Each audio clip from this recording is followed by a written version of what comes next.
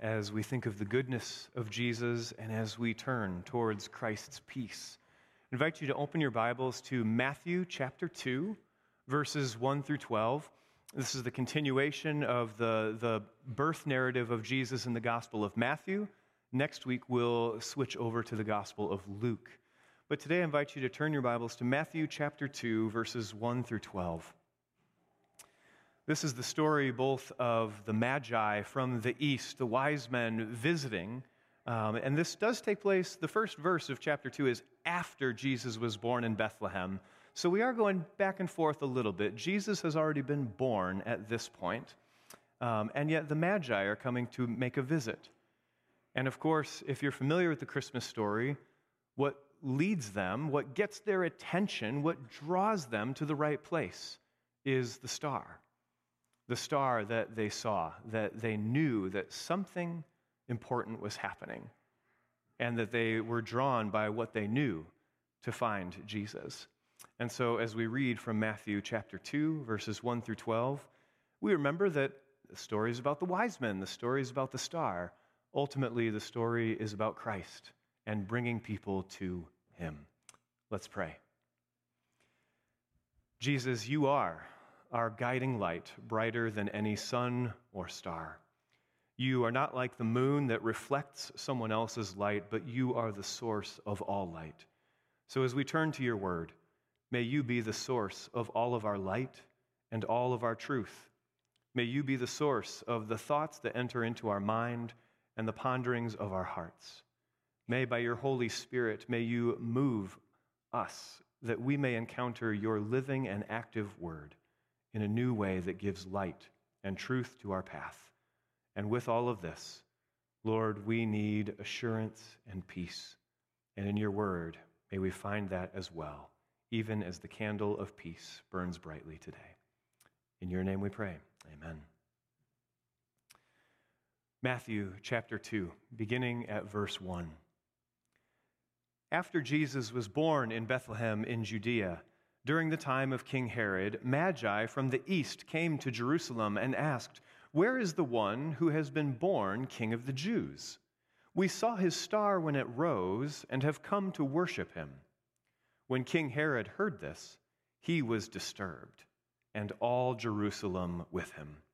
When he had called together all the people's chief priests and teachers of the law, he asked them where the Messiah was to be born. "In Bethlehem in Judea," they replied, "for this is what the prophet has written. But you, Bethlehem, in the land of Judah, are by no means least among the rulers of Judah. For out of you will come a ruler who will shepherd my people Israel." Then Herod called the Magi secretly and found out from them the exact time the star had appeared. He sent them to Bethlehem and said, "Go and search carefully for the child. As soon as you find him, report to me, so that I too may go and worship him." After they had heard the king, they went on their way, and the star they had seen when it rose went ahead of them until it stopped over the place where the child was. When they saw the star, they were overjoyed. On coming to the house, they saw the child with his mother Mary, and they bowed down and worshipped him. Then they opened their treasures and presented him with gifts of gold, frankincense, and myrrh. And having been warned in a dream not to go back to Herod, they returned to their country by another route. This is the word of the Lord. Thanks be to God.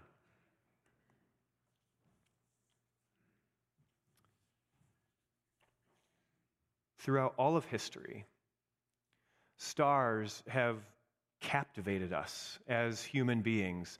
As we look up into the sky, stars grab our attention. They matter to us in a certain special and maybe unexplainable way. I'm sure there's ways to break it down and explain it, but stars are captivating signs that we look up and we see in the sky.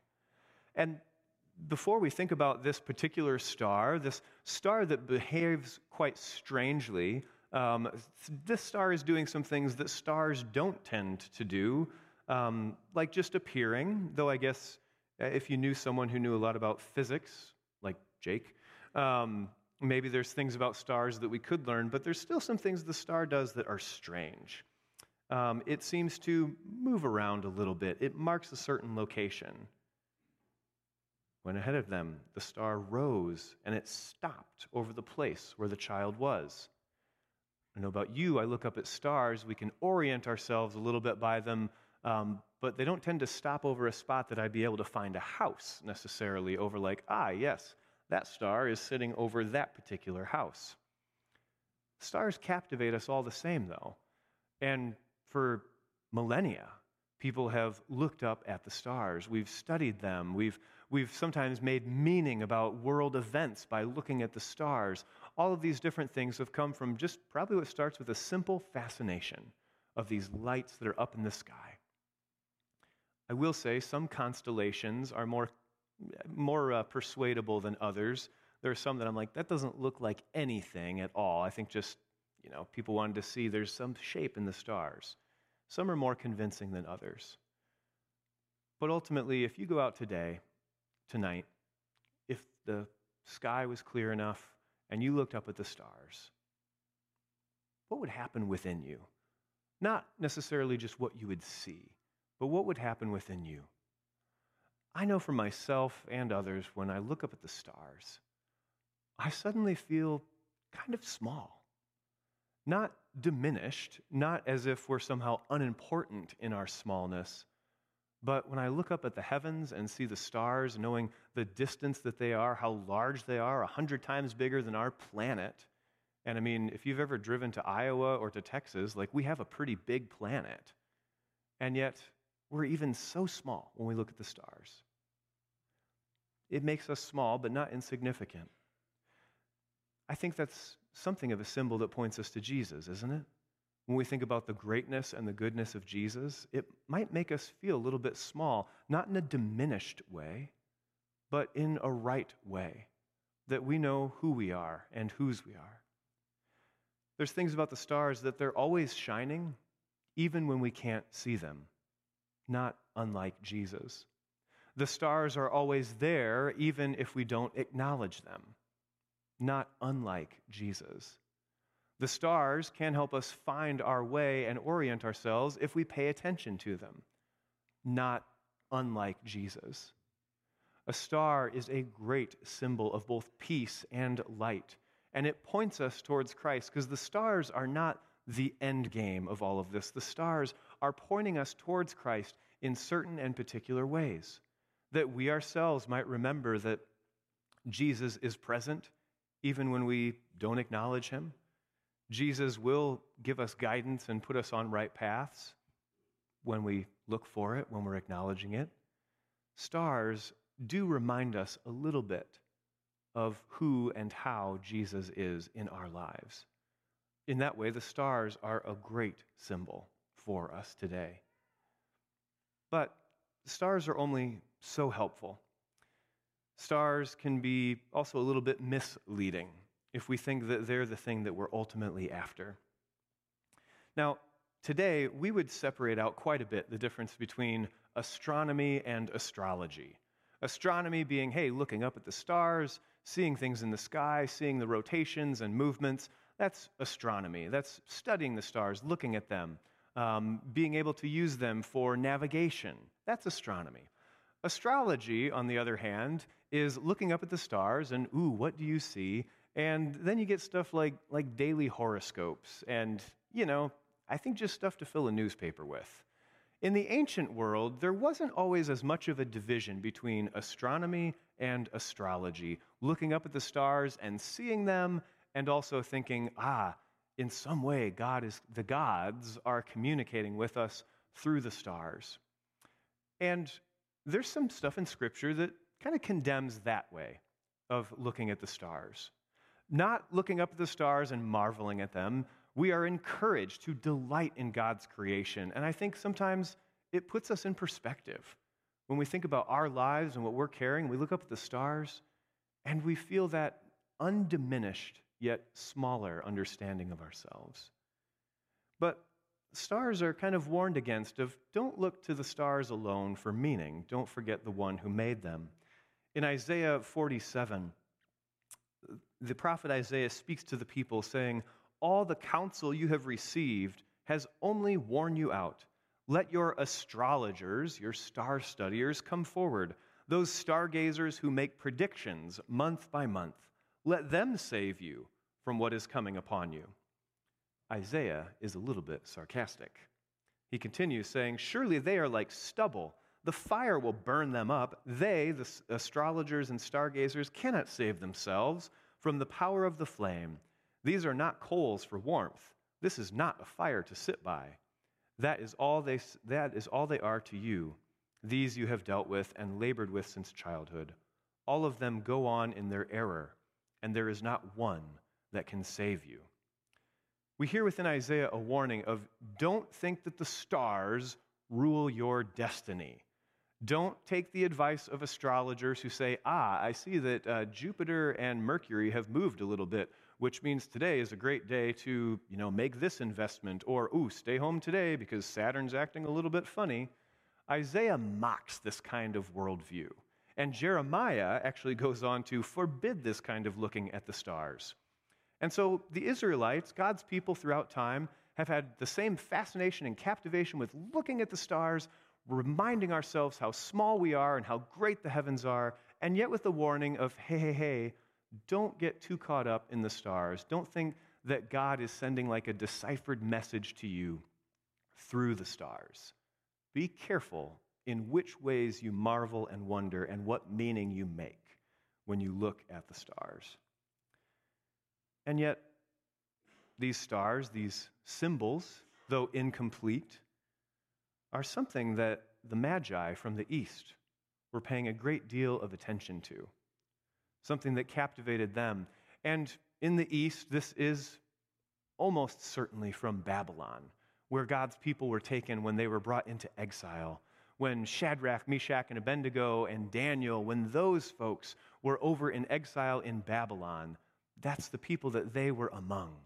They were among the stargazers and astrologers, those who would say, our destinies are kind of determined by the stars, and the gods that we worship, they arrange the stars in certain ways to tell us things. And this is some of the condemnation that God gives of making that kind of meaning from stars. And yet, here we have from the East these Magi. And what are they following but a star? How is that different from some of the other condemnations that God gave of making too much meaning of the stars? Well, the big distinction here is that I think these wise men from the East, these travelers would agree with Isaiah that the stars can't save us, that there's got to be something bigger and better beyond the stars. And why do we understand that they came from the same place that Daniel came from? Because of the way that Scripture talks about both things in both places, Old and New Testament. In the book of Daniel, we're told in chapter 1, verse 20, in every matter of wisdom and understanding about which the king questioned them, meaning these Israelites who were his captives, who he could draw from, he found them 10 times better than all the magicians and enchanters in his whole kingdom. The next chapter, so the king summoned the magicians, the enchanters, the sorcerers, and astrologers to tell him what he had dreamed. And they came in and stood before the king. In Babylon, there's magicians, enchanters, sorcerers, and astrologers. And there are, just a few verses later, the mention of no wise men or enchanter could give an explanation to the mystery that the king was asking about. But there is a God in heaven who reveals mysteries, says Daniel. The Babylonians worshiped the stars. They looked to them, and yet, in the days of Daniel, in the days of Shadrach, Meshach, and Abednego, it was found that those who studied the stars would come up short every single time. Their advice, their direction would be incomplete. And yet Daniel and his companions, through the wisdom of God, could always explain the mysteries of the king, not by looking at the stars, but by looking to the one who created the stars. And there was a group in that time that was influenced by Daniel and the others who were in exile. And though they continue to watch the stars, though they continue to be good at astronomy, paying attention to where different stars are, they are also those who for a few thousand years are going to watch for the signs, because they understand that there is someone who can save them, knowing that the stars cannot. Friends, I don't think very many of us put much stock in what the stars say and what we're going to do today or tomorrow. But we have our own versions of astrology, our own maybe silly things that we make meaning of for decisions. And that's where the star that leads these magi, these wise men from the east towards Christ, have the same kind of corrective that we ought to also have. Look towards what God is leading you to, not towards the star as an end in itself. Stars will fascinate us, and yet they need to fascinate us most with the one who created them. And so ultimately, these wise men, probably people who were influenced by Daniel, people who knew that their way of thinking, their way of understanding the world was incomplete, and that there needed to be something better.